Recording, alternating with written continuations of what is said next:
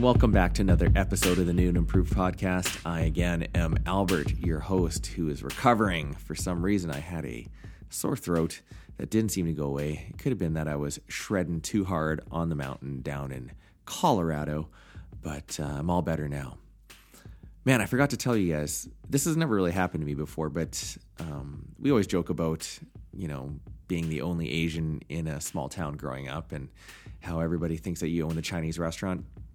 It happened to me in Denver, or Fort Collins of all places, which I still think is the whitest city in America, where I was at a sushi joint and one of the customers, or semi-customer, gave me their dishes. So I physically took their dishes from them, not really understanding what was going on. The person kind of gave me this hold on 1 second kind of hand gesture, and I sat there for a second, and they came up and gave me dirty dishes.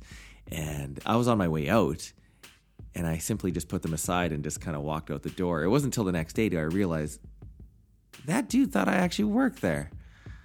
I don't know. Was it insulting? I didn't really even think anything of it, but nevertheless, funny story.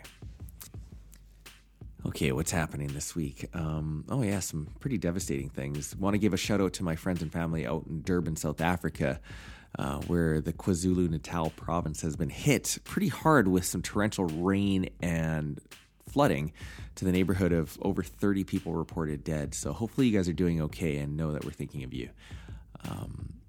Also on a world scale, the attacks on Sri Lanka and Colombo, just know that Canada's behind you, Saskatoon's thinking about you, and you guys are in our thoughts. It's happening all across the world, and I don't know if it's because of the internet that's making the world a smaller place, but it just seems like this stuff is happening every week. And it's hard to keep track, which is very sad because it's almost to the point where we can't give proper respects to all the victims because it's just all too common. Okay, enough of the heavy stuff. Let's move on to the podcast. And who do I have on the show today? None other than Mr. Kurt Dahl, or better known as Lawyer Drummer, as he calls himself. Or I don't know if he calls himself that. So Kurt and I have casually known each other for over the last 30 years, growing up in Swift Current, but also continually running into each other over the last couple of decades. What can I say about Kurt, though? He's what most of us would say is living the dream. A lawyer by day, drummer for one of Canada's favorite hard rock bands, One Bad Son, at night. So Kurt and I were also recruited this year by the Sanctum Care Groups to be one of their participants in the Survivor Challenge, coming up at the end of May. You may have heard of it. So I thought, what better way to catch up, hear tales from playing arena shows across Canada with Def Leppard, and promote our homeless challenge than a good old-fashioned podcast. So without further ado, here is my interview with Mr. Lawyer Drummer Kurt Dahl.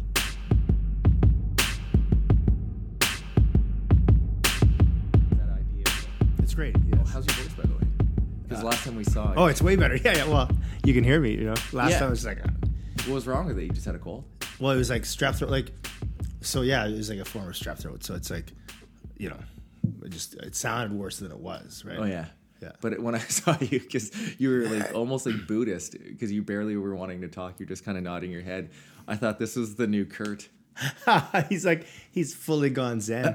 That's what I thought, because sometimes you meet guys 10 years later again, and you're like, okay, he doesn't speak anymore. A lot's happened. Yeah. I like that. Anyways, Kurt the Hurt, thanks a lot for coming on the podcast. It's been a long time, eh? It's an honor, man. Thanks for having me. Oh, man, it's an honor for you to be on here. I said that I had Charlie Clark and Jan Martel, and those are guys who are Wikipedia guys. I always said, you're doing good when you have guys who are on Wikipedia. And your band is on Wikipedia. Yeah, so. Well, I may have done some of those entries a decade ago, so just full disclosure. So that's my question, because for the first time today, I just realized I could hit edit on Wikipedia. There's a big pencil. And so I hit it and I was like, okay, and I was on the One Bad Son page. Right. And I was like, can I edit this? And I just put a hyphen between hard and rock, hard for hard rock, just to see something innocuous like that. Yeah. And I hit publish and nothing happened. So I don't know why they even gave me the options. Do you know how that whole Wikipedia works? I don't, but I mean, at least you could have given us more number one singles. You know? Well, I was gonna say Kurt's just a little baby and sucks at soccer. Because sometimes every once in a while you'll see an entry that's just totally asinine on Wikipedia, and I don't know. Do you know how the legality or how even the world of Wikipedia works? No, well, I thought you're the guy that's more plugged into like tech. So, like, I feel like you would know that more than I would. So we're sitting here going, I thought you were the expert. Anything to do with copyright, legal, law, it's just, that's all you. I assume Wikipedia should be my domain, but no, I don't know anything. Anyways, this has been good. We were just talking about how you and I said it seems like every 10 or 15 years we come back into each other's lives a bit because I think your ex-girlfriend was friends with my roommate Jade, and we kind of hung out in early mid-2000s, Jade Graves. Yeah. And then you went off and became like Mick Jagger of Canada, and then finally came back. But it's when I go. I mean, it's crazy 'cause for you and I. It's like it dates back to, grade 5 and 6 because we played soccer together. That's my earliest memory. Yeah. When I moved to Saskatoon grade 7, and it's like a lot of Swift Current people I never really saw again. Were you right? born in Swift then? Yeah, for sure. Okay. Because my earliest memory of you is probably like with like Shane Pollock and like Ed Burgoyne. Yeah. Because they were my Irwin friends. Yeah. And I was the French immersion guy. And so we would have just hung out through those guys, but we also played soccer. And your brother, Kevin, was the goalie I always remembered for our provincial team or something. So yeah. Well, it's crazy that like you're right. Just sort of some people just kind of, your paths keep crossing, right? Mm-hmm. So it's kind of cool to reconnect. But I always, the fact that we always are rooted back here in Saskatoon, I think we're, similar age and we're kind of similar group of friends. So I think it's just going to naturally happen that way. But do you remember a lot about your time in Swift? Yeah, man. Like that's like there's sort of like my life before Saskatoon and after, right? So yeah, Swift is like a big part of obviously who I am now. And like, what area of town did you live in? Were you behind the mall? Yes, exactly. Yeah. So what were you? I have a feeling you were kind of by the mall. Were you closer? Yeah, to right the mall? On Clinton Place, like right behind. Right behind the mall. Yeah, right behind us is like a big park where we probably played soccer. Yeah, for together, sure. Yeah. But because if you're right in Clinton Place, like you obviously remember, and a lot of people don't remember this because if you ever go back to Swift, behind the mall, there are a bunch of houses now in that like dirt condos, field. yeah. But there used to be just a massive field. Massive field, but it was like a crazy bike jump. There's one massive bike jump that you go down the hill, and it was this like 3-foot incline right off the bat, and it would just send you skyrocketing. And so many people sprained their ankle on that thing. Or worse, yeah. Like the whole area was just like this massive field. Dirt field, right? And yeah, the kids, there's because it started high and went down. It's like there's a hill there, right? So it's great for biking and tobogganing and certain things like that. Yeah. And then you went. What elementary school did you go to? Central, yes. Okay, so you would have like Mrs. Pollock as your teacher. Yes. They were like my second family. Mrs. Sarson. Yeah, AJ's mom. Yeah, for sure. Yeah. And yeah, Mr. Sarson died. Did you hear that? No, I just didn't. A few years ago. So. Oh no. Yeah, but I just bumped into both of them at Cypress Hills. I think this summer or last summer, and they still look great. So, anyways, but you moved in grade 7, and I obviously we didn't know each other that well, but we definitely knew who we were. But why did you end up moving to Saskatoon? Just like, my dad worked for like this, Swift Current Ford. It was like, auto body. And then they just shut down. Like the guy left town with like months worth of all the employees' wages and just like went to like Mexico. So we were right before Christmas. So we're sort of like left in a lurch. And my dad ended up finding a job in Saskatoon. So it was just fate in a lot of ways because he applied in like Calgary and Edmonton and Regina and stuff. And so is he an auto body guy? Yeah. Oh, so okay. My parents are very blue collar. My mom's a hairdresser and my dad's auto body, and yeah. But were they rooted in Swift growing up? Yeah, for sure. And then they both just got jobs here and been here ever since. Nice. I always said the Southwest Saskatchewan produces lots of talent, and a lot of people don't really realize. You got you from One Bad Son. You got Coulter Wall now. You got the Legal Wolves guys. I know that you guys are playing that show on Friday with the Legal Wolves guys. A lot of those guys are from Maple Creek. Yeah, that's right. And Patty Marlowe's from Swift Current. So from the San Jose Sharks / Toronto Maple Leafs. So right. Yeah. Lots of talent, and of course greatest podcast host of all time. Oh, and that guy, Brad Wall, I forgot. Yeah, he was texting me today, actually. Oh, really? So I've been trying to get him on, and him and I were texting, and then he ghosted me. So hopefully I can call him out right now. But he was like totally gung-ho to come on, but he wants to do it via phone call. And so eventually I'll get him in here. I'll wrangle him in here. Nice. So, what were you guys texting about? Just stuff with Coulter, because Coulter's a client. And Oh, okay, nice. yeah. Oh, that's awesome. Again, representing Swifty. Anyways, so my memory of you is from, I guess, maybe 2003 when you guys were originally the Mother Culture. Right. Are you aware that you were in a band back then? Yes. Yeah, that was like how I became a musician and like a real musician, because I sort of started playing drums in grade 12, which is quite late. It's pretty late for the party. A lot of musicians that become quite talented start when they're like 5 years old or something, right? But I was like grade 12, so I was, a late bloomer, I would say. What got you into it? Just the love of music, and in high school it's such a tumultuous time. It's like rock and roll just really spoke to me, like Pearl Jam, Soundgarden, Neil Young, like those kind of bands just like were everything to me. Because that was the 90s, so yeah, I'm like trying to think. I started grade 12. Grade 12 was like 97 when I started, so I guess in grade 9 you just got into the whole Seattle grunge scene, right? And that's grade 9 again. It's just that Nirvana, time where that's Stone Temple Pilots, everything, yeah, for sure. Alice in Chains, and so it's sort of like by the end of grade 12 or getting close to the end of high school, it's like I just wanted to play music. I just had this real sort of urge to actually learn how to play it, right? So started playing, and then shortly after we formed a band, and that was the Mother Culture. So it was just out of high school, and like I didn't know how to play. I had no clue how to play drums. We just kind of like I just pretended and kept practicing, and next we had a band, and things sort of just went from there. It just sort of snowballed. And then with Mother Culture, I remember you guys were like the official almost band of the university. I was maybe you're in 81 or 80? 81, yeah. Yeah, so I was a couple years older than you. And I just remember hearing your band name all the time. And I remember, was it Chris? Chris, your lead singer, right? Yeah. And you guys were just killing it in the mid-2000s. From there, like anything, people usually have one or two bands or 3 or 4 bands in their life. You moved on to the One Bad Son. What was the transition from Mother Culture to One Bad Son? Well, I mean, like most young bands do, we crashed and burned. It's like, you're 18, 19, 20 years old. You get 4 people like that in a band, and things are bound to implode, and they did, right? And so then there's some time off. I played in another band called the River Boys, which is with a couple of guys here. They're a bit older than me, but just great musicians, Mark Kleiner and Tim Murphy. Tim Murphy is now like Tim Murphy is Murphy and Company, the law firm that I work for. Oh, really? Yeah, so he's my boss in a way, quote unquote. And then just sort of like went, I started law school. Mm-hmm.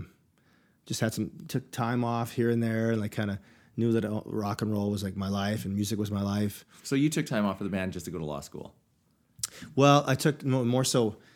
I graduated I did commerce, and then took time off to try to become a rock star, right. Find the right band. Couldn't find that band. Went into law school, wrote the LSAT on a whim, and didn't really prep for it. Just wrote the LSAT. Passed it. Did quite well. It's not a pass for it. It's just like a mark, and did quite well on it. So I was like, okay, maybe there's something there. Tried to find a band, again, the right band to like become a rock star with. Couldn't find that. So went into law school, and just sort of on a whim, I read so many biographies about musicians growing up, all my idols. Mm-hmm. And the common thread with all these bios was that they got screwed over by someone in a suit, by someone who they didn't know that the musician didn't know the right things about the contract, signed a bad deal, boom, and it's like it ruined their life, Yeah. So I thought if I went to law school, I could maybe prevent that. So went to law school, and then One Bad Son sort of came about in the middle of law school. What was the genesis of One Bad Son? So I'm mid law school and realizing like this is interesting stuff, but it's like I'm not ready to give up the rock and roll dream yet. And I was serving at a restaurant in town on 8th Street, the Granary. Oh yeah, And Remy. yeah. And Shane, who was our singer, came in, and I knew him from other bands, and he knew me from from the Mother Culture, and I always wanted him to be my singer, and he always wanted me to be his drummer. So So it's almost like when you're dating other people. exactly, You're just and, waiting and, for and scoping. each other to break up, and then finally the timing's right. Yeah, 100%. Yeah. And so we just started chatting. I think it was, just like I came up to him and just mentioned like we should jam sometime. And he's like, yeah, that'd be great. And it was like a week later we started jamming with our guitar player Hicks, who Shane had sort of been jamming with, I guess. And he's like, yeah, I got this guy who doesn't say much and always wears a Maple Leafs hat, and he loves Metallica, but He's awesome. But he's got some riffs, and so that was kind of it really came about innocently, and that was 2004. So I graduated law school 2005. So it's like mid law school, not the time you think I'm gonna like form a band that I'd be with for 15 years and going strong. But I think it was symbolic of at the time. It's like, I wasn't one of those people that just that knew they wanted to be a lawyer from age 15 or something. Fell right? into it. Yeah, I mean, kind of like it's sort of like that whole thing. Was it meant to be, or was it just all a bunch of random events? Who knows, right? But yeah, so OBS formed, and it was just we jammed once, and it wasn't like you always hear these stories. People like to sort of embellish and say like the first jam we knew it was going to be just magic, and it wasn't that, but it was. I knew that something was there. There was some sort of magic, but it didn't come easily because we all came from very different backgrounds musically. I loved all like Zeppelin, The Who, Pearl Jam, Soundgarden, and Shaner and Hicks were more into like heavier stuff, right? So the Megadeth. Exactly, and heavier, So it's like now if you look back at our 15-year run, it makes sense because you can kind of hear like there's the heavier elements, but also like more, not catchy, but just more rock mixed with metal, and you end up with hard rock, right? Which is what OBS is with the hyphen, Hard rock. It's but anyways, yeah. So it's like anything in life. At the time, we had no clue what we were doing, and it didn't make any sense. But when you look back, it seems like a well-told story, Oh, for sure. And that no band comes together. There's no Lou Pearlman piecing together you guys in Saskatoon. It's everybody has to find their own way, and eventually you guys do, and you did. From my first memory of One Bad Son, I remember going to Amigos once, and you guys are playing, and I think it might have been one of your you guys were in your infancy, and we were heavy and probably shitty. You know what? You played. Here's the thing: you played Patience, nice, which is all time probably top 10 song for me. Great song. And as soon as you started playing it, I'm like, okay, here it goes. I don't know how these guys are going to be able to hit that last part, and you guys nailed it. Somebody told me that your singer was could hit the highs, and when you're playing rock, the ability to hit high is one of those kind of distinguishing things. You think about Vince Neil, you think about Axl Rose, you think about even Scott Weiland. Certain guys can kind of hit this certain octave, and when he hit it, I was like, okay, there's something there. And I listened to a lot of Saskatoon bands, and a lot of them did sound the same. But I remember the minute you guys played that song, I'm like, okay, the fact that you can even just do that, there's got to be a world of music that you can play from there, right? Yeah, that's cool. You were there, and thank you on that comment. I mean, I think that's what we sensed, that there was something there, but we had to work hard to kind of find our sound, right? Right. And I think you're right. Also, your point that a lot of bands, there's a certain sound in this area, Yep. And a lot of bands fit into that sound. If we didn't, we've always stood out, whether we like it or not, right? Mm-hmm. But that's what you need to do to be able to make it onto that next level, right? Right. If you sound, and again, that's my complaint right now, is that I can't tell who's who now in music, especially you just put it on Spotify.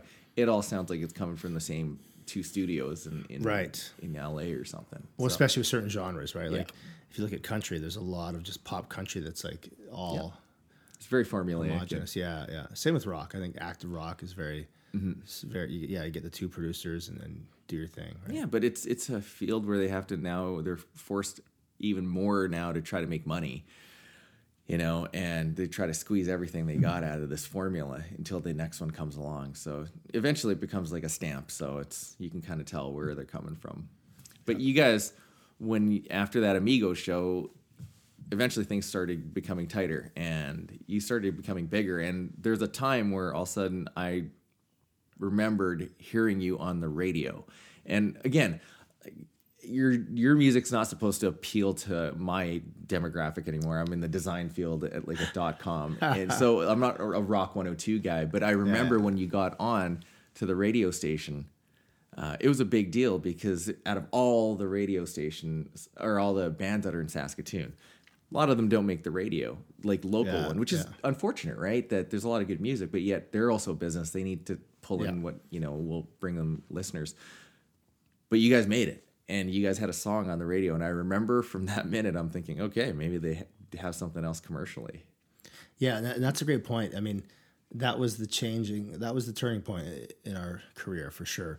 And it's like, the funny thing is it took 8 years to get there, like 8 years of being in a band. So it was 8 years from starting till you got on the radio. Well, not exactly. I mean, we had like a minor little regional hit. We always joke, a song, Stampede Wrestling Alive hit. And exactly. Yeah. Thank you. Yeah. We weren't quite Ultimate Warrior, Yeah. So it's like Alive in Texas, I think. So we formed as a band in 2004. That maybe got a bit of radio play in 2006. So that was, fairly quick. It kind of pointed that we could be onto something. Mm-hmm. But it was like a 5.5 minute song and like the longest intro and outro ever. It's like, all these things you don't do when you're trying to get on radio, but we didn't know or care. But it wasn't until we had I'm talking about our first breakthrough, Scarecrows, and that was 2012. So that was 8 years after we formed. And that was the first hit outside of Saskatchewan. So yeah, you might have heard us earlier, but the real success or the real breakthrough, I guess, was Scarecrows, having a hit across the country, right? And that was like the stations wouldn't play it because they didn't know who we were. Like they didn't, and I think that's a big hurdle. Like why? But were you signed under a label at the time? Yeah, so we got signed 604 Records in Vancouver. We moved to Vancouver as a band. All of us went out there. And my wife and I moved out. Like we got married and then moved to Vancouver like a month later. And, in 2012 kind of thing? 2010. Okay. And then took us 2 years of just, sort of the dark years, I think. So you're gigging out there though? Yeah, but no one really cared. Did you have to work a second job at the time, or are you doing legal work? Yeah, that's when I became an entertainment lawyer, started. Okay. Yeah, so I graduated law school, took more time off with the band, thought that was going to be like the breakthrough time. And were there times where you're close to calling it with the band and saying that, okay, guys, we've put enough time here? Or were you guys just like, no, we're just going to keep going? Yeah, well, I never thought that I was going to hang it up. I think we all just had we're all quite naive, and also hungry, and those two things are really powerful when you put them together. And yeah. So looking back, there was times where we'd start gigging, doing tours, and drive 10 hours to play to 20 people and lose money. You'd have to pay for your beer tab and lose money the night, Looking back, I think we would never do it again because now, but now we've been through it. It's like that's what got us here, right? Everybody has a bad gig, right? I remember DJing, you get so hyped and you don't know who's going to walk through the door. And sometimes it's going to be 1,000 people. And sometimes it literally is 50 girls on a stagette and that's it. And then they're gone at 9 p.m. Well, that sounds way better than a lot of the gigs we played. Okay. What was your worst gig that you can clearly remember? Well, we went one time to Grand Prairie and now it's one of our best markets. Grand Prairie's they love us there and we love them. But we drove, it's a 10-hour drive in Saskatoon. We drove there, and it was sort of we'll pay you whatever the door is, and the door wasn't much, and everyone was really drunk. It was a Saturday, and I told the owner of the bar that we do a lot of covers just so we get the gig, but it was a lie. We did a few covers, but oh, you didn't know that song? No, that was a huge song over in Europe. Yeah, exactly. Yeah, and so people were getting a bit restless, and they just kept yelling. So one guy yelled for Megadeth in between songs, and then a girl yelled for Alan Jackson. So we knew that we were effed because, you know, it's either Megadeth or Alan Jackson and nothing in between, you know. So we knew we couldn't please the crowd, right? Were there a lot of people there? No, there wasn't much, and they were kind of just angry that we weren't playing covers. So, but the thing is, though, with night, I remember that night, we all looked at each other and knew that the audience was shit, and we weren't really. We couldn't control that, but what we could control is like what's the vibe between the four of us on stage and whether or not we have fun and push through it, right? And I think that's the thing with, there's so many, we have hundreds, like seriously hundreds of shows like that where it's like, what the hell are we doing? And we had to always look within and be like, let's just play a killer rock show and play the songs we love and we wrote and play them like we mean it. And that's why we could do that, and people would not know what the songs are, and they'd want Megadeth or Alan Jackson, and we'd give them our music, but with conviction and with excitement. And eventually, that caught on. People were like, these guys are good. They're having fun. Like maybe we should have fun too, right? Right. Do that for 8 years, and then write a radio hit, and then maybe you got a chance. You know. So is that the formula in your head? Is that okay? Do most musicians have to concede to the fact that they have to write a hit? Or some concede to the general populace of what they think is maybe a little bit against the grain of what they normally would write? Well, we never wrote what was against what we would normally write, like, or we never wrote things that we didn't believe in. But I guess if you write songs long enough and have some sort of sense of melody and songwriting, eventually you'll stumble upon something that should connect with a lot of people, you know. With a bit of luck and a whole lot of hard work, you know. So as a group, do you guys write all your music together? Yep. Okay, so Scarecrows, for example, was that arguably one of your biggest hits? I saw on Spotify that right now your biggest song is the and Spotify might be a bad measure. It might be a totally different audience that listens to Spotify, but was it Psycho Killer? Right, yeah. But when you're writing, like obviously the Talking Heads cover, but if you're talking about Scarecrows, when you're writing it, how good of an understanding do you think you have of that you have some sort of hit on your hands with that track? Yeah, it's a great question. These kind of things, you know, I think it's like, I don't know what's going to be like a massive hit with the masses, but like I can sort of tell what a good song is, you know, and I think that those are two different things, right? Like, and this is what our producer, Danny Craig, said to us years ago. He produced that record. He's like, I can't tell what a hit is, but I can tell you what a good song is. And because the hit factor is sort of up to fate and the universe and all that stuff, and luck and all that stuff, right? But a good song is a good song, and people will eventually find it if given a bit of luck. So I think with Scarecrows, the second, like I heard Hicks strumming and Shaner had a vocal melody, I was like, I knew something was there. It's that sort of magic, right? And you're always craving that, like a junkie, you know, like as a songwriter, it's like you're always looking for that magic. And that where it just locks in and you're like, this is new, it sounds unique, but it's catchy. And it speaks to some sort of So is that just you guys riffing thing around and then somebody's just singing over top of it? Or you kind of, do you guys sit down and actually pen like things on a treble clef or?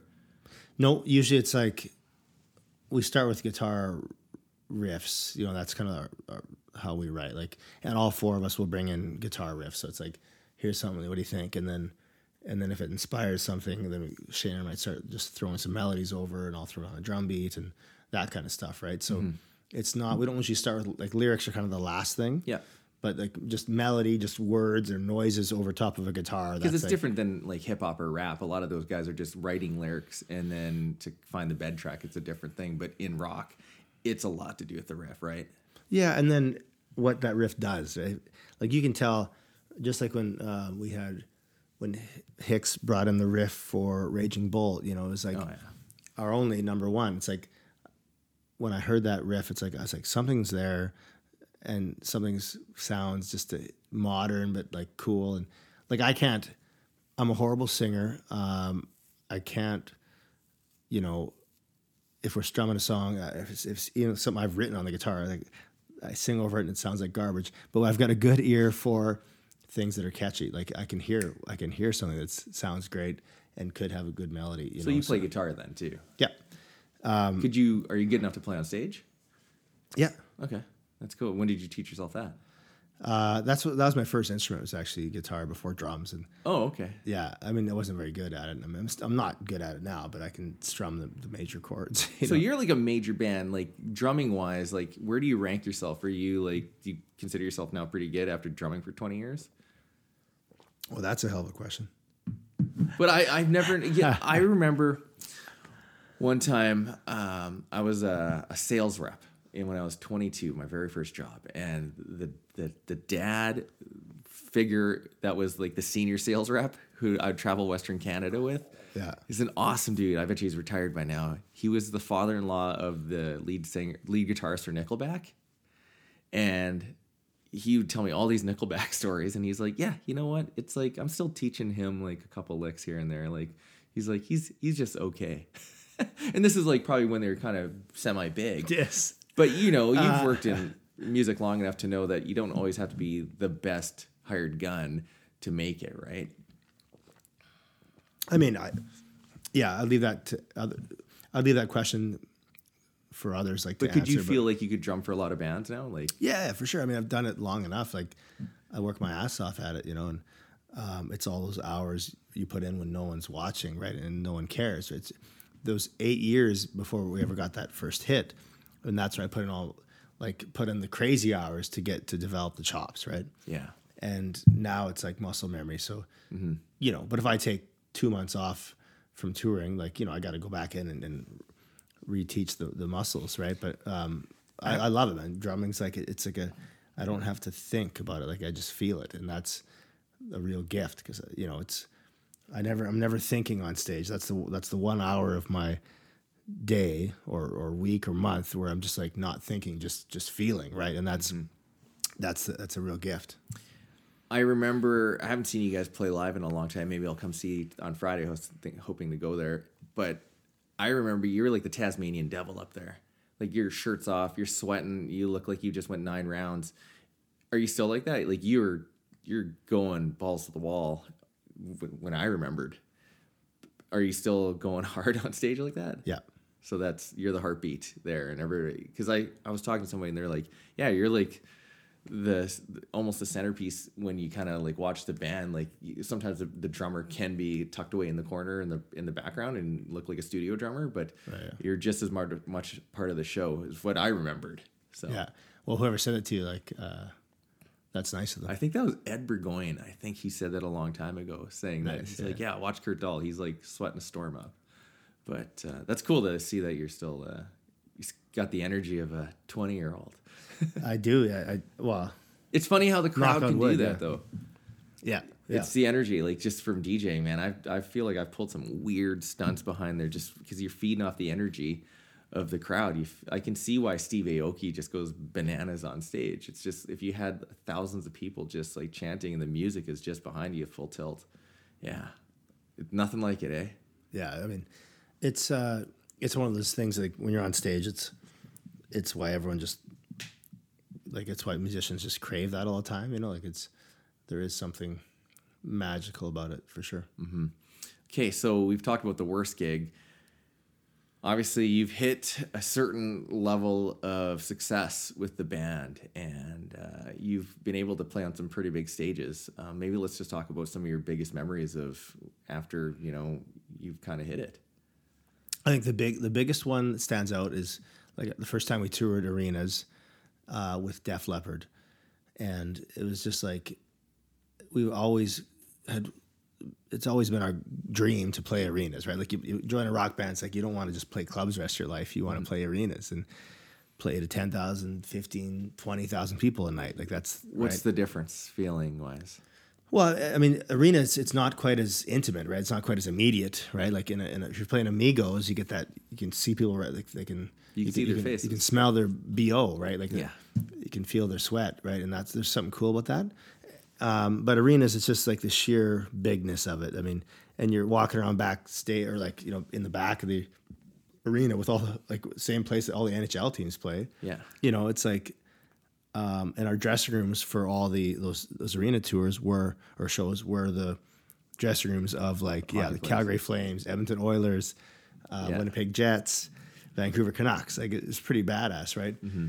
So you're in the big time. And I remember with Def Leppard, it was like, the first time we got on stage and did sound check and I just hit the kick drum, it was just like, it was seriously like a bomb going off, just like, and we'd had bigger venues, like the O'Brien's or like the Coors Event Center, like those kind of 1,000 people, but 20,000 people, that's a different ball game, and so you got to just, the sound and the size is just massive, right? Yeah, the scale must be just on another level, like the catering, the little things that catering is great. I mean, when you're on tour, arena tour is like, the catering is amazing. And then like, you get, Did you have a rider? Like you were able to like request things and... Oh, that's every show we do. Yeah. Oh, that's so good. It always gets better as you get better or get bigger. But, and then I think the Saskatoon show on the Def Leppard tour, like that was just because, I'd been to so many arena shows at Sask Place, right? Or whatever it is. So I saw like AC/DC there. I saw Kiss there. I saw, Pearl Jam there, right? And so for us to play that same venue, it's as big as you can get in this city, right? And was Saskatoon amped to see you guys? Yeah. I think I had like crazy high expectations because it's like, it's our hometown show. Coming back. But it pretty much met those crazy high expectations. So, and all your family's there. It was pretty special. And like... And how loud does a crowd feel in there? Because, I remember George St. Pierre said that a lot of people can never relate to understanding how, because they're in a ring in the middle of this like cylinder or this like funnel, and it funnels all right to you. And I've never been on stage when there's been 20,000 people yelling, pointing directly at you. Can you really feel that volume? Yeah, I try, and sometimes I try to just really remind myself to just soak it in and be in the present, right? And that's, like I said earlier, it's like when you're on stage, or when I'm on stage, like I'm not thinking, I'm just feeling, and it's all about just the same thing, being in the present, right? And we got our in-ear monitors in our ears, so it's like it's not quite as loud as you might it would be naturally. So I always take them out. Probably feel it though. Well, and I take them out too. So I got to feel this, right? After a song, it's like let me just feel this noise.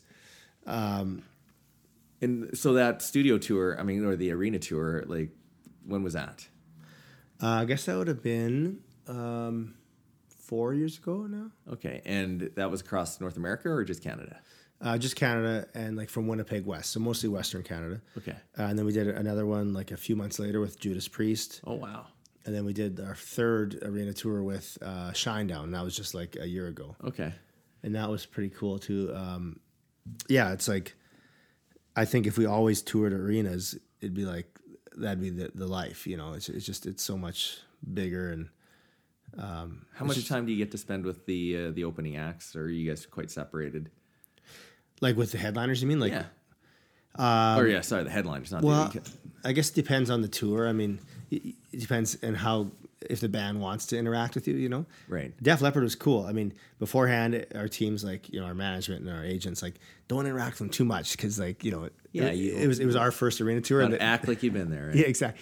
Just play it cool, guys, And so we didn't, we didn't talk to him much, but then I realized that Joe Elliott, the singer of Def Leppard, was like a huge fan of Mott the Hoople, a band, sure. Yeah. With all the young dudes and stuff. All the young dudes, yeah. So he was walking in the hallway, and I just walked up and I said, Joe, I heard you're a big Ian Hunter fan, like Mott the Hoople singer.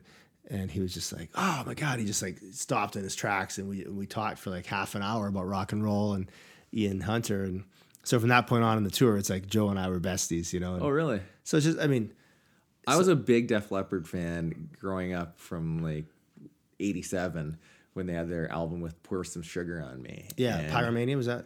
Yeah, it was the one that had like the weird, it was all black with the yellow lines, and it had like Love Bites on it as well. Yeah. But then I remember watching them here when it was like 10 years ago when they came, and I just realized, I'm like, I'm not supposed to be in this demographic of Def Leppard fans. Like I was like the only Asian guy my age watching Def Leppard, but still it kind of spoke to me. When you get matched up with a band like Def Leppard, do you guys consider yourself in the same genre as those guys even? Because they're kind of pop rock almost. Yeah, and that's a good question, Albert. I think at the end of the day, rock and roll, it cuts a pretty wide swath, right? Like it's rock and roll, and many heinous things have been done in the name of rock and roll, you know. Yeah. But rock and roll, it's a wide term. So I would say, when it comes down to it, yeah, like us and Def Leppard, like we're both rock and roll that, you know, that caters to the people that like big guitar, drums, and vocals, right? But you know, in the rock world and even hard rock or metal, there's all these metal guys would turn their heads at probably Def Leppard, right? And Exactly. Aerosmith and Yeah. Whitesnake and It's interesting. I mean, yeah, and there's always like the subgenres and sort of like snobbery between them and that kind of stuff, right? At the end of the day, it's like it's rock and roll. So Def there's a Leppard, respect for both of you guys up there. totally. And I think I was always surprised every night where they could fill a stadium and people just be going nuts for them, you know. And I was like, I cannot judge these guys at all because they've done this for 40 years and they're killing it still. And so yeah, I think there's differences obviously. And then when you go with Judas Priest, it's like that's more metal. So the crowd wanted more hard stuff. So we catered to that and made our set a bit harder. You know, Man, I heard somewhere that is it Judas Priest? I think it is. Isn't the guy like a pilot? I'm not sure, but I think he's an amazing dude. Like we met and he's like super intelligent and yeah. Yeah, I think it might have been Iron Maiden or Judas Priest. One of them was like an actual like commercial pilot. Nice. So he'd probably have a brand like yours, lawyer, drummer, pilot, singer. Pilotsinger.com, yeah. So outside of that, do you guys do any like festival touring at all? Like, are you guys pretty popular during festivals? Season? Yeah. I mean, summers are like a lot of fun because instead of doing like a tour of like 10, 20, 30 shows in multiple cities, you just do like every weekend you do a summer festival. So I think in general there's less rock festivals being put on, like which is I guess just a sign of the current state of rock. But for the rock festivals that exist, we do them all the time. And like this summer we're doing with Chaos Alberta in Edmonton. We're opening for Rob Zombie and Marilyn Manson, so that'll be pretty sweet. Okay, so you guys are still pretty active. And this is kind of my next question is like, where are we in the story arc of the band? Do you feel like the best is yet to come? Do you guys still feel like totally fulfilled and proud of like where you guys are headed? Or yeah, I think we've done this for 15 years, and I think we have easily another 15. You know, okay, or more. I mean, like I feel like I don't see a reason to stop. You know, I mean, like you guys still get along. Yeah, that's probably the most important thing is that if it's still fun for you guys, right? I don't know. I need to verify this, but somebody told me that like Weezer, they never talk to each other. They just, and this could be totally false, but I heard that they just are under contract, so they just play their shows, separate planes, separate floors, everything, rock on stage, leave, and just take the money. Right. So well, I mean, I know the Eagles are like that for sure. Like they hate each other, but they make a killing, pretty much as high as you can make in this biz. But you hear of that a lot, unfortunately. I think it's a combination of many things. Like, you know, familiarity breeds contempt, as they say. And in music, it's like, it's not like just having, like, say you got a partnership and you're doing business, selling shoes or whatever, and you have 4 people. You're not putting your heart on the line and bearing your soul as a creative person. You're just selling shoes. A band is just so different. Like you're so many emotions, and you're also, it's 4 people that are very emotional, right, and creative. So that's where you hear all these horror stories of bands that just like hate each other. Yeah, and there's ego in there. So much ego. Like this industry is based on ego, right? There's no two ways about it. Ego drives you to where you get to, right? Yeah.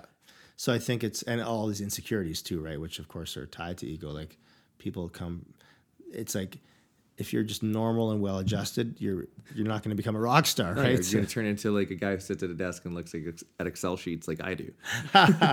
So anyways, all that's to say that I feel very lucky. Like my bandmates are my bros, you know, and I think we have a long way to go, and I still think our best songs are yet to be written. Right. So you guys are always looking for the next kind of... And how much are you guys chasing commercial success versus just something that fits with you guys? And just know that the audience will come. I mean, we've never chased commercial success. I think we've just always tried to write the best songs that we can, right? That are true to us, right? There's never been a time where like, wow, we've written a song that I think I'm embarrassed, or it doesn't reflect what we're about, right? So it's like we couldn't just fake it and write a song that wasn't us. So that's at least a good sort of litmus test for any song. It's like, I know this is always us. Yeah. Now, do we like chase the trends or think about what the trends are? Not really. I mean, we never have been hip, and that's a great. It's a good place to be because trends benefit, die, right? So if you want to kind of stick around, you might want to pick something like the Sheepdogs. I really think that they kind of hit something that it's kind of timeless music, right? So interesting. Are you guys friends with those guys? Like, yeah, like I'm buddies with them all, and like I was their lawyer in the early days. Oh yeah, yeah. It's probably you're just the go-to guy, right? You're probably the guy that they go, we trust you. Yeah, you look like us, and you know exactly how we can get taken advantage of. So, you said that the state of rock and roll is a little bit different, and we had kind of talked off air about this. What do you think's changed so much about it right now? It's a very complex question. I think about it all the time, but I think it's just pop and hip hop are sort of like they rule the charts. They rule social media. Yeah, they it's just kind of rule pop culture. And I think part of it is you're right, and rock and roll for a time did that as well, right? I mean, and it kind of pops its head up and then goes back down. Like you think about in the early 50s, 60s, rock and roll was king. Yeah. And then kind of goes away for a bit. Disco comes up, and then 80s MTV, but then rock comes back too, and then early 90s rock comes back. Early, the grunge stuff we talked about, and then it kind of goes away for a bit, and the boy bands come out, and the Spice Girls and all that stuff, and then so now it's just I think we're in that time where rock it's not nearly as big as it once was, and anyone who says otherwise is just wrong. Like what 15-year-old is a rock fan? Well, I don't know. There's lots, but they're listening to Led Zeppelin and Jimi Hendrix and the Doors, like right. But does that pave the way for them to find you guys? Hopefully, that's the goal, right? Like, but yeah, you do see 15-year-old kids with Led Zeppelin shirts and all that stuff, right? They love Hendrix and they love the Beatles, and that's awesome. But I don't see as many of them supporting new bands, right? And so I don't know what caused that, but I think mostly it's just like rock is sort of in a lower point right now, but I do feel that like it could come back. Are people playing instruments like rock, like guitar less than that you would know? Based on the stats, yeah, you hear these things about like Fender announced or whoever announced it, like their sales have been lower than ever, and so it's like that's part of it too. Is like our 10-year-olds or 12-year-olds. Are they putting the time in to become as good as like Lennon and McCartney? Probably not, because Lennon and McCartney weren't distracted by social media. Video games. There wasn't video games. Yeah. There wasn't all these instant gratification things. Like my opinion or my guess would be that no young kid's gonna become as good as Lennon and McCartney tomorrow because they don't put the hours in. No. Lennon and McCartney put the 10 hours a day playing in clubs in Germany to become exceptional, and you can't just become exceptional like that. That whole instant gratification thing is probably a huge part, and you're looking at the youth today and like understand they want things now. Like they won't even sit on a website that'll load in 3 seconds. They need something right away, and a song that'll play instantaneously. You and I are from the generation of like, oh, I'll just download the song, I'll go pack a lunch, then come back and it'll be ready to listen. Yeah, exactly. You're not going to all of a sudden write Helter Skelter overnight. Like you have to put in the hours, right? I too was a huge Led Zeppelin, Radiohead, a Lenny Kravitz fan, Guns N' Roses, obviously the whole Seattle stuff growing up. And I feel like my shitty industry of like DJing somewhat undid a lot of the popularity of like classic, just appreciation of like rock in like from 2005 to 2015, I think. It felt like everybody started becoming a DJ because the gratification is quicker in that you can push play and that whole song will play and you get credit for the entire song without having to learn any of the instruments.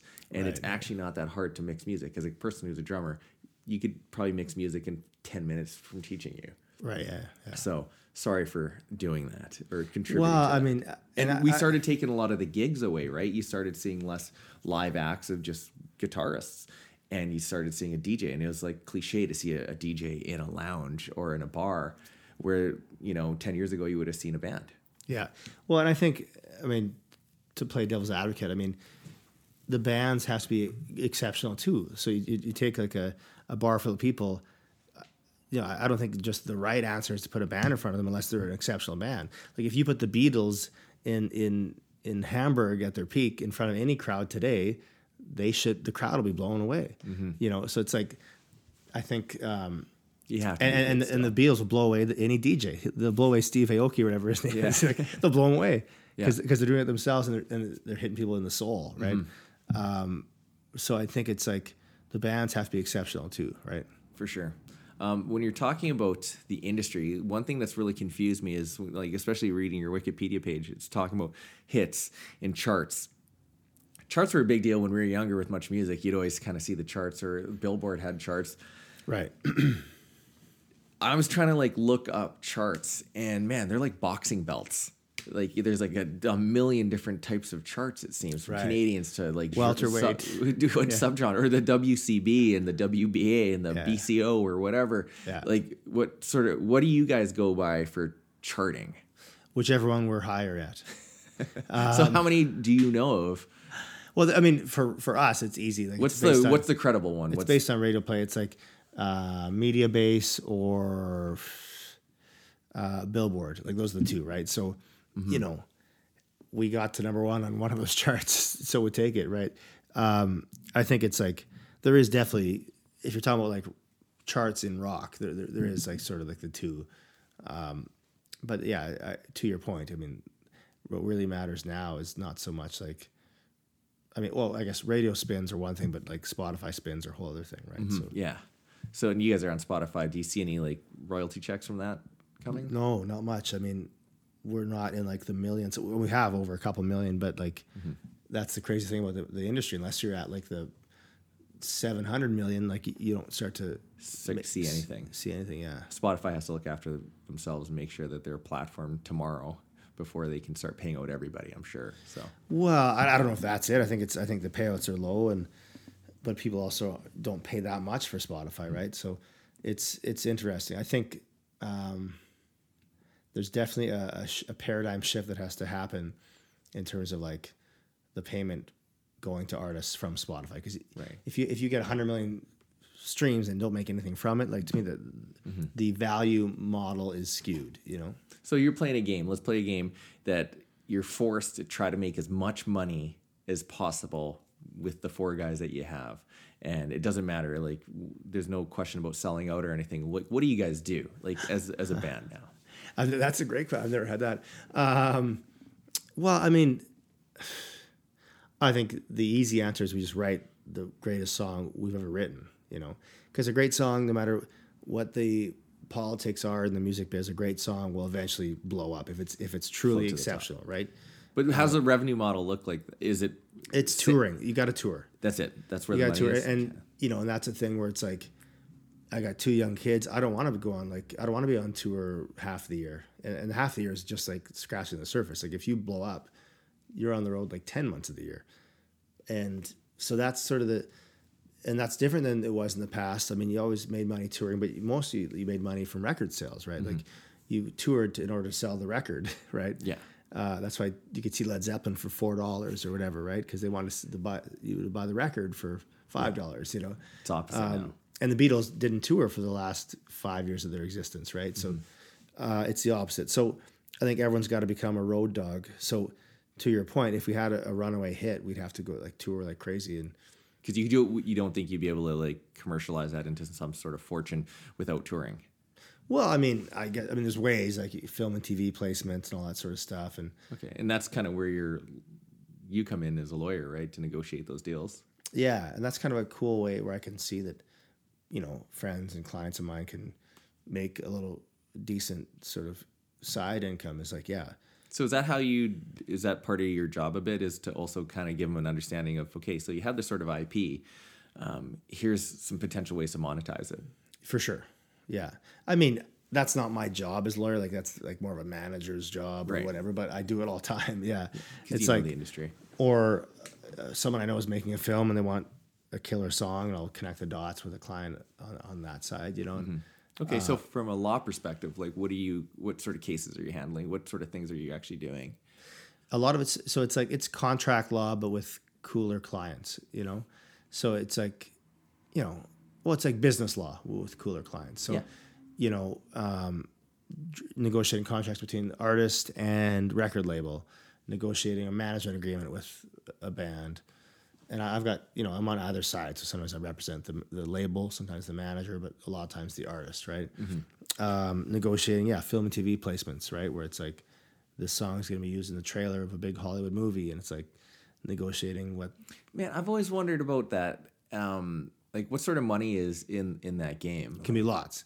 It can be nothing. Like small films will be, here's $100. And so if I was to write one song and the Avengers wanted to use it in their trailer, if it was Avengers, like, yeah, it'd be what do you think you'd be asking? 6-7 figures. I mean, just for me to give them that right. If it was Avengers, yes. Yeah. Like you think about like Iron Man used all AC/DC songs, like that's in the 6-7, 7 figures for sure.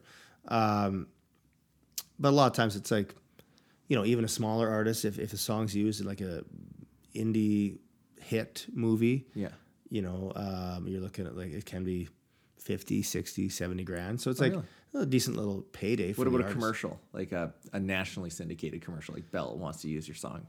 Yeah, again, everything's so different. Like it depends on the circumstances, right? How much of the song is being used, how big the artist is, how big the company is. But you know, I just did a deal with an actor that's, you know, 1.9 million, and I think that's US. You know, just like an actor in a commercial. Yeah. Oh, well, that's so awesome. it's not musician, but that's, you know, actor, right? So is it? Do you think they get paid a little bit more in the acting world than musicians? If they're a big actor, yeah. Oh, okay. So you have to be kind of a name.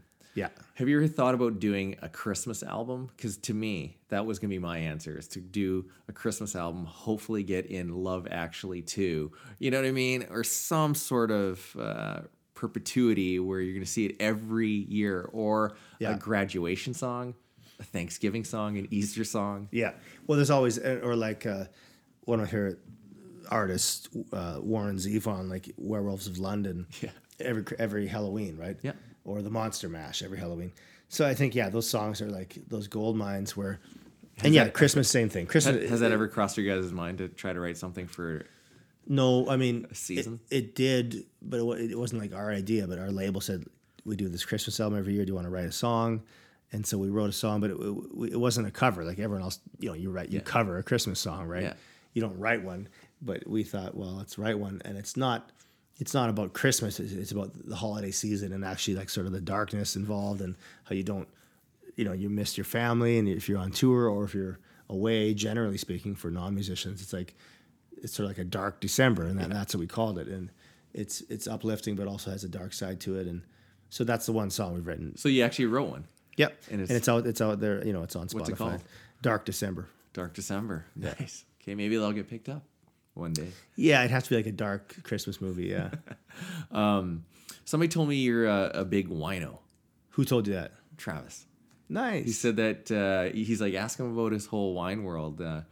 It's perfectly fitting to know that you now, like the way that you're dressed, the way that you look, is like you're now the new graduated version of Kurt that I used to know. And which was what? Yeah, I'm curious what version I'm graduating from. You know? But I said, you look like a guy who'd be courtside at a Clippers game. You have that eccentricity about you that would look like you're some like famous art collector who's famous in the wine industry. So it's not a surprise. I think it's a comment.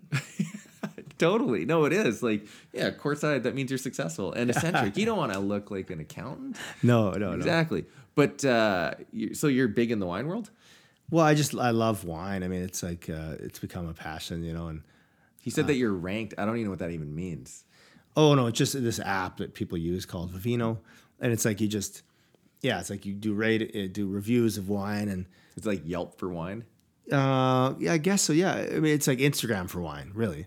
Okay. Like you got a persona, and you post photos of your wine and maybe of yourself in the photo and whatever, but do reviews of the wine. And it's like whatever. I'm in the top 10 in Canada, like just ranking wine. So you're like a wine influencer. I guess, you know, or I'm always under the influence of wine. One of the two, yeah. Either or. That's pretty neat. Okay, let's switch gears to the last bit of here. That you and I are going to be, I don't know, we might be potentially matched up, but we're both in that sanctum. What do you call it to your friends? Like, I just go, I'm in this homeless challenge. Yeah, I just say Sanctum Survivor, and then I kind of explain. But yeah, we might be pitted against each other on the street too. You know, Exactly. like we might be like fighting in the street. Well, the funny thing is that you could pass for more of a homeless guy than I could. Thank you. I take that as a compliment. Well, you're a rock star. You have to look somewhat homeless, right? Like there's no way I can even grow what you have if I spent a year for facial hair. And nobody's going to believe I said an Asian guy who's homeless in the city. Like, you just don't, maybe in Vancouver, but you just don't see them here, right? It's true, yeah. For some reason. And even in Vancouver, I feel like you never, like, yeah. If you do, it's you notice it for sure. But so yeah, how did you get pulled into that and recruited? Well, it was like, you know, I know some people involved, and I think, you know, they mentioned it to me a couple of years ago, like when it first started, and I was super interested in the idea and passionate about the idea behind it and the whole cause. And I was always on tour, or we just had a baby, or whatever, you know. And so the timing worked out. Yeah. And this year, it's like they asked me, and I was like, yeah, let's just do it. I always talk about wanting to better my community, and it's like you got to put your money where your mouth is sometimes, you know. Mm-hmm. And so it's, for people who don't know, it's going to be 36 hours where you and I, and there's going to be 8 other people, and other people like the president of university, the chief of police, pretty heavy hitters. We're all going to be living outside. I heard that the men can choose to sleep outside, but the women have the choice whether they want to go sleep indoors. That there's certain things, but I think I'm going to try to rough it outside. How about you? Yeah. Well, my understanding is like we don't know what fate we're gonna be dealt. So exactly. I mean, like, yeah, I imagine I'll be outside, and I mean, mostly I'm excited, not for the actual, you know, the harshness of it, but just the experience, creating awareness, right? And I see it already. Like people, I've been talking about it nonstop since I confirmed I was going to do it. And like people have no idea that we've got like the highest rates of HIV in North America, not even just in Canada, in North America. And they're like, what? Like, not in my backyard, sort of thing. And it's interesting because there still is very much a stigma with that, right? For sure. You talk about even just homelessness, people are like, wow, they could have, like, these people could have made better choices in their life, you know? And then you say, and you add the HIV component, and they're like, oh, that's definitely a choice. You know, like they chose to kind of make bad decisions, right? And how many of them have been born with it, right? So yeah, or just, I mean, or born with just like circumstances, like every card possible was dealt against them, right? Yeah. And it's like you and I, you know, we have so much privilege, right? So we can't even relate to understand how they got into that situation. I feel like I'm barely clinging on sometimes, and I had every chance to succeed. Yeah, well, then that's a great point. Like, I think we like to sort of other people, you know, and sort of like, well, I worked hard, I made good decisions, and now I'm here where I am. And it's like, in reality, we're all just a few bad decisions, or you know, just I think bad twist of fate away from, or a few paychecks away from being in a similar situation, right? So, yeah, it's. I was blown away by just even going into the care home there. I don't know if you had a chance after orientation to kind of walk around the halls, and so I went across the street to go to the other one, and the other one is the one that we were in. That room was the nursery, 1.5, yeah, and then the one across is the hospice situation. So it's where people are kind of like on their deathbed, and that was pretty eye-opening just to go in there and to know that we do have the highest rate. There's only 10 beds there. And it's probably not even close to how many we actually need. So. Oh, yeah. Well, yeah, I mean, I imagine that's, it's pretty heavy, right? It is super heavy. And I keep saying, like, I don't like raising funds. I don't like forcing my friends and guilting them into, like, you know, giving me money. And I don't like using my social channels to do this sort of stuff because I know how it feels when people do it to me. But I said, I will go through this 1 month of awkward conversation and begging for people to donate to my cause, because that's 1 month of being uncomfortable opposed to these people who have their entire life that's uncomfortable, right? Totally, so that's nothing. Like, I can still go to sleep in this nice home. And I said, that's the least I could do. And even living outside, I know it's going to be like an experience, but at the same time, It's over. There's an end point. There's an end point. We know that this is, and we have people watching us 24 hours a day. Yeah. So we can't pretend that we're hard after that. We just have to just do it to bring awareness. And I'm super excited that you're going to be doing that with me. Maybe we'll get matched up. I have a feeling because we're the kind of the younger guys, we'll probably have to go with a couple of the older dudes, which is going to be fine. Do you have a strategy of what or are you just going to go in there? And No strategy at all, man. I mean, I haven't thought a lot about the actual 36 hours. I've just been focusing on, fundraising, raising awareness and just, talking about it. And I know this isn't going to probably make it to the internet yet, but we can still talk about, you have your show on Friday, right? Yeah. Are there still tickets available for like a guy Yeah, like there's me some. coming in? Okay, because I'll probably go buy a ticket and try. That'd be great, I have some friends coming up who said they're going to that show, and I said, "Oh, if you guys are Very going to cool, go, I'm yeah. going to go." They're from Hazlet. They're coming up for that show. So Well, tell them to come say hi. Like, just introduce themselves. for sure. So I'll stop by with them. So Yeah, it's our first club show in this city in like 8 years. So really. yeah. So are all the band guys back in Saskatoon then? Yeah, I mean, our singer's in Calgary, but I flew him in for this show. Oh, that's awesome. Yeah. It's like the Weezer thing. I fly him in, but we don't Talk to each other and just go on stage and just.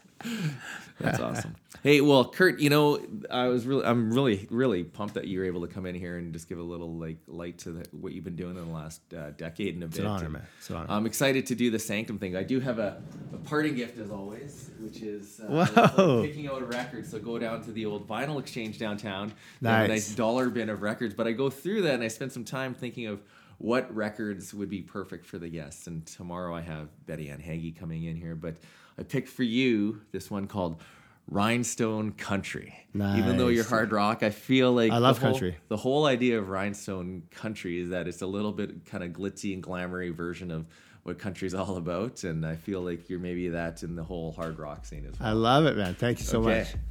Anyways, it's been a pleasure, and man, I'll see you Friday, and hopefully you and I survive that 36 hours together. Okay, awesome. Thanks, buddy. Appreciate it.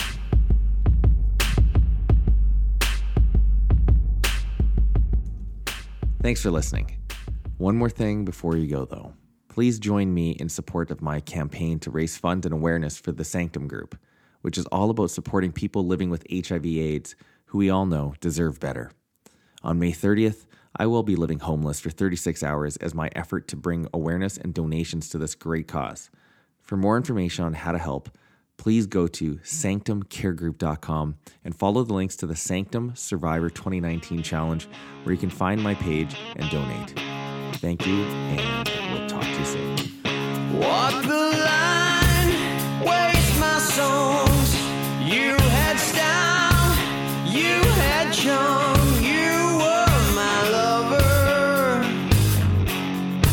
You were my only friend in this fucking world.